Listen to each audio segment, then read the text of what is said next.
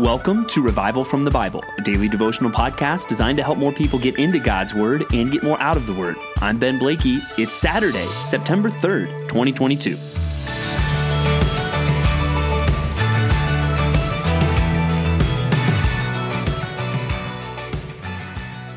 Do you know that many English expressions or idioms and phrases that we use even today throughout our culture actually come from the Bible?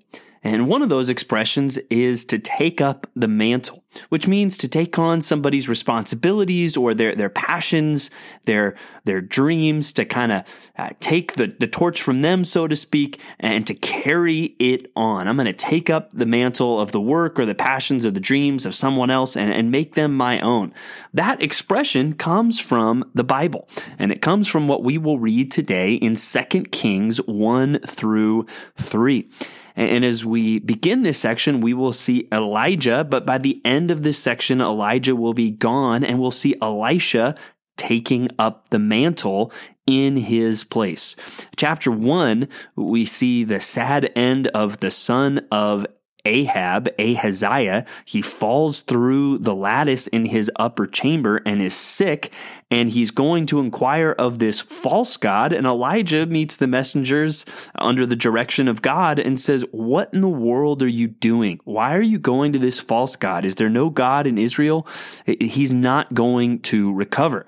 And the king wants to hear this from Elijah himself, apparently. So he sends men out to Elijah, a captain of 50 men with his 50 men. And the first one goes up, and Elijah says, "If I'm a man of God, let fire come down from heaven and consume you and your 50. And fire came down from heaven and consumed him and his 50 men. That is, almost the same thing that happened on the top of Mount Carmel. That is an amazing and dramatic event. And so another captain comes, and the same thing happens. So you can really understand the third captain as he approaches and how he comes and falls on his knees before Elijah and says, "Oh man of God, please let my life and the life of these 50 servants of yours be precious in your sight." He pleads with him, and God instructs Elijah to respond, and he goes down and he tells the king the same message. You are not going to make it. You have abandoned God, and you are going to die. And so he dies.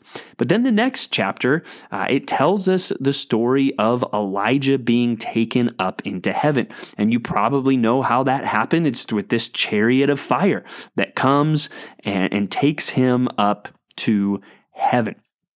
And I want us to focus some on the figure of Elisha here as he takes up the mantle, so to speak, of Elijah. And we'll see where that comes from.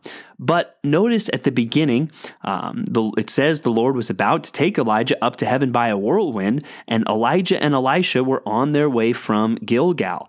And Elijah says to Elisha, "Stay here, for the Lord has sent me as far as Bethel," which apparently was near this place Gilgal, which there's multiple places it seems referred to with that word, but they were probably somewhere near Bethel. But multiple times Elijah says, "Hey, why don't you stay here?" And Elisha says, "No, I want to keep going. I want to keep going with you." And what's going on there? It's very possible that Elijah perhaps didn't want Elisha to experience the pain of seeing his departure. Elijah knows he's about to go, and while he is not going to die in the traditional sense, he's going to basically have the same effects of being dead because he is not going to be here anymore. He is leaving this life. And as we all know from experience, when someone that we love leaves this life, we experience sorrow. Perhaps Elijah was wishing to spare Elisha that sorrow, but But Elisha keeps going. And it doesn't fully explain why. I think we'll see that there was a sense of him longing for something. And instead of just being afraid or being sad, he really seeks to carry on what Elijah did. And that's something I want us to learn from the figure of Elisha as we read today. And even it seems that somehow this is known because the sons of the prophets, apparently this was a group that was being trained up in this way. They know that God's going to take Elijah away. And Elisha says, hey, stop talking about it. But Elisha presses on and goes with Elijah, even as Elijah takes his cloak and strikes the Jordan River, and it parts, and the two of them cross. So a replication of the miracles of the parting of the Red Sea or the parting of the Jordan when the Israelites come into the promised land. And then when they cross, Elijah asks Elisha, ask what I shall do for you before I am taken from you. And Elisha said, please let there be a double portion of your spirit on me. Now, this in some ways reminds me of the prayer of Solomon, where, hey, what do you want? And there is a good request. Solomon asked for wisdom, and Elisha seeks this double portion of Elijah's spirit. And I think that shows a good desire in Elisha, that he truly wants to carry on what Elijah has done. And in this moment, that is what he is seeking. It's not his sorrow for losing Elijah. It's not his fear of, what's the future going to look like now that Elijah is gone? It's this desire, no, I want to keep doing what you have done. And Elijah says to him, you have asked a hard thing. Now, what does that mean? Is that a hard thing for God to do? That doesn't seem likely. Nothing is hard or too hard for God. I think he's highlighting, hey, Elisha, there's going to be some burdens that come with that you may not realize. This is a hard thing. And then he says, basically, if you see me taken from you, it shall be so. And as it happens, and as they go along, these chariots of fire and horses of fire separate the two of them, and Elijah went up by a whirlwind into heaven. And Elisha sees it and cries, my father, the chariots of Israel and its horsemen. And chariots and horses, those were images of power. And I think it is a good thing to note that the real power in Israel that time, even in these couple chapters that we've seen, was not in the kings. It was not in the military leaders. The real power in Israel was in the prophets of God. And so he does see Elijah go. So that means his request has been granted. And then in verse 13, and he took up the cloak of Elijah.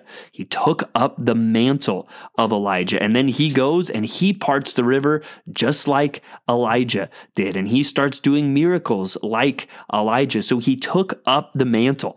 And I think even in this passage, we see what that expression means, where it's more than just what he literally did by picking up this piece of clothing. It was, no, he was carrying on the mission. He was carrying on the work of Elijah. And then we see him doing some miracles. One of those interesting miracles is in verse 23, where he goes up to Bethel and boys come out and mock him, saying, go up, you bald head. Go up, you bald head. And it seems that they're mocking Elisha here in a couple ways. The go up is maybe mocking the reports. Oh, sure. Yeah, right. Whatever. Elijah went up into heaven in a whirlwind. And then they're also mocking Elisha's physical appearance, that he apparently does not have hair on his head. He's a bald man. And so they are mocking him. Go up, you bald head. And he curses them in the name of the Lord, and 2 she-bears come out of the woods and tore 42 of the boys. And what's interesting is, just like Elijah, when he comes on the scene, he says, hey, it's not going to rain. And if you read the law, you see, God said if they went after idols, it wasn't going to rain. Well, here, you think, man, that's harsh. Well, did you know that it says in the book of Leviticus, in chapter 26, it talks about how, hey, if you disobey, if you don't do what you are supposed to do, wild animals are going to bereave you of your children.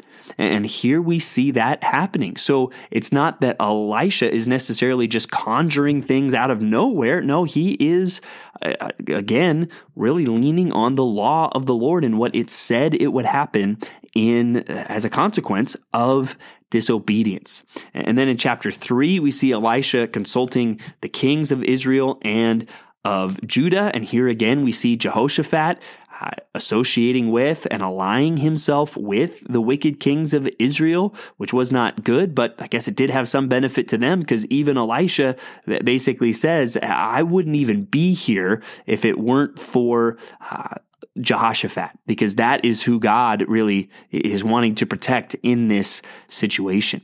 So we see that in chapter 3. But as we think about taking up the mantle, I want us to turn to the New Testament now, where we'll read Romans chapter 10. And today I want all of us to be challenged by that image of taking up the mantle. So we see Elisha taking up the mantle from Elijah. And I want us to think about, who are we taking up the mantle from? And I want us to think, for one thing, we want to take up the mantle of the Apostle Paul and the heart that he had. Yesterday we looked at just all that he says in Romans 9. We see the sovereignty of God and the mercy of God in salvation, but we also see Paul's hunger and his heart for people to get saved. And that's what we see as chapter 10 begins. Brothers, my heart's desire and prayer to God for them is that they may be saved. He wants his fellow Jewish people to be saved. And he wants them to know that righteousness is not going to come through the law, but it's going to come through Christ, as it says in verse 4, for Christ is the end of the law for righteousness to everyone who believes. And becoming saved is not about ascending into heaven to bring Christ down or descending into the abyss to bring Christ up. No, it is near us, because if you confess, as it says in verse 9, with your mouth that Jesus is Lord and believe in your heart that God raised him from the dead, you will be saved. Or as it says in verse 13, for everyone who calls on the name of the Lord will be saved. I want people to know this salvation that is right there, available to them because of what Christ did. But often the barrier is people haven't heard. As it says in verse 14, how will they call on him in whom they have not believed? How are they to believe in him of whom they have not heard? And how are they to hear without someone preaching?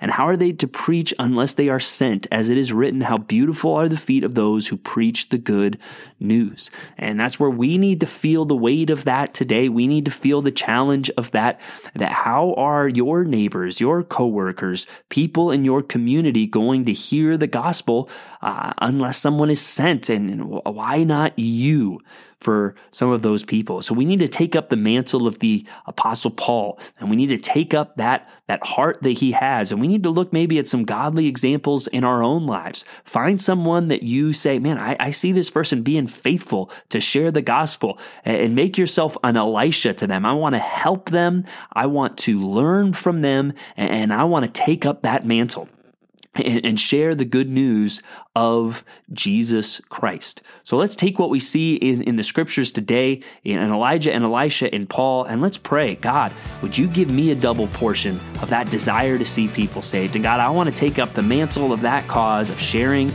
the gospel, and I want to see people turn from their sin, put their faith in Christ with a full confidence that all who call upon the name of the Lord will be saved.